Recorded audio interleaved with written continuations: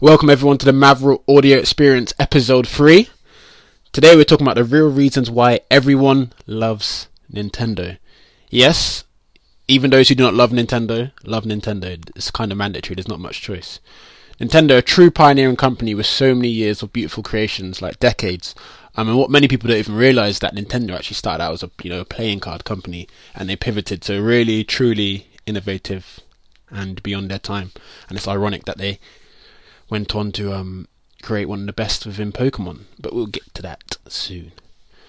So yeah, whether it's their classic consoles such as the NES, the SNES, the N64, Wii U, Game Boy, Game Boy Color, Game Boy Advance, Game Boy SP, Nintendo DS, Nintendo 3DS, all the way down to the awe-inspiring Nintendo Switch, Nintendo have just made waves and waves and waves of great creations. The memories that their catalogue of consoles and games evoke millions upon millions worldwide is truly phenomenal. Like for me, I personally recall falling in love with the Nintendo mascot Mario in the Super Mario World games. Remember seeing a little Yoshi on the cartridge and thinking, this is a pretty cool drawing as a young boy. Then obviously there's Bomberman, Donkey Kong Country, Street Fighter 2 Turbo, and of course the sparkling Super Mario All-Stars. Like, that game was just literally, it was an all-star game.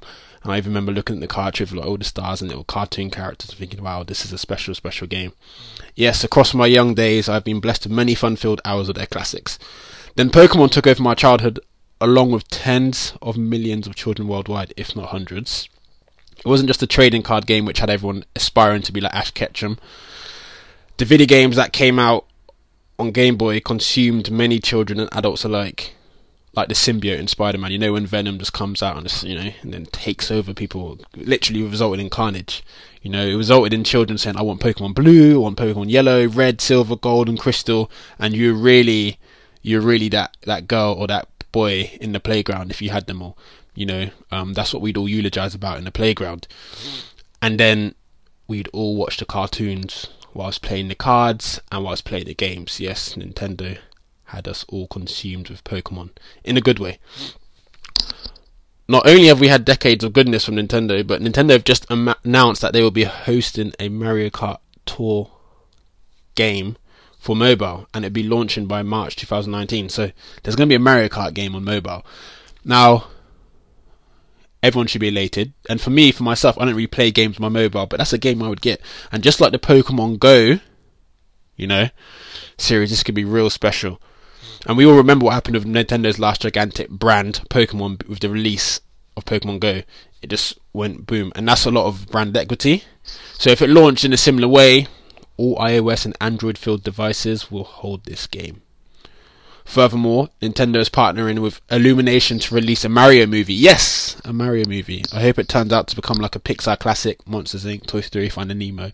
And I am calling The Incredibles 2 a classic before it even comes out this year summer, because we know Pixar don't really fail, do they? Special company. But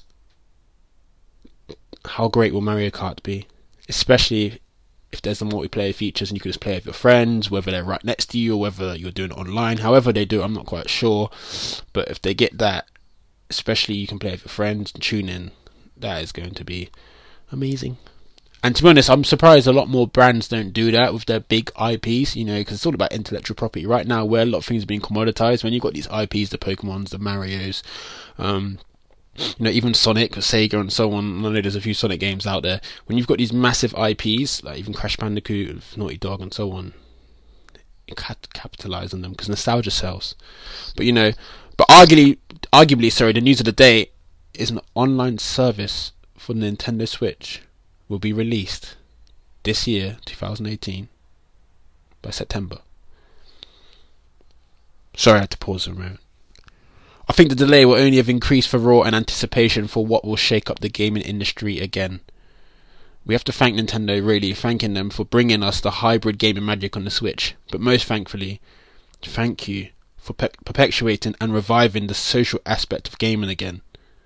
The foundation of gaming for me, and for anyone within the industry, fans and otherwise, should stem from sofa play, You know, that's the foundation. The foundation of gaming stems from SofaPlay. That's a good shout out to the game developers worldwide when working on the next title, especially AAA games, to remember where gaming actually stemmed from. It was SofaPlay. And yes, we all love online. And yes, we love being in our own room. And yes, we love all our headsets and all our gadgets and all that other good stuff. But there's nothing better when, you know, your sister, your brother, your friend, your cousin, whoever comes over or is with you, and you just turning out some game for hours together, making those memories.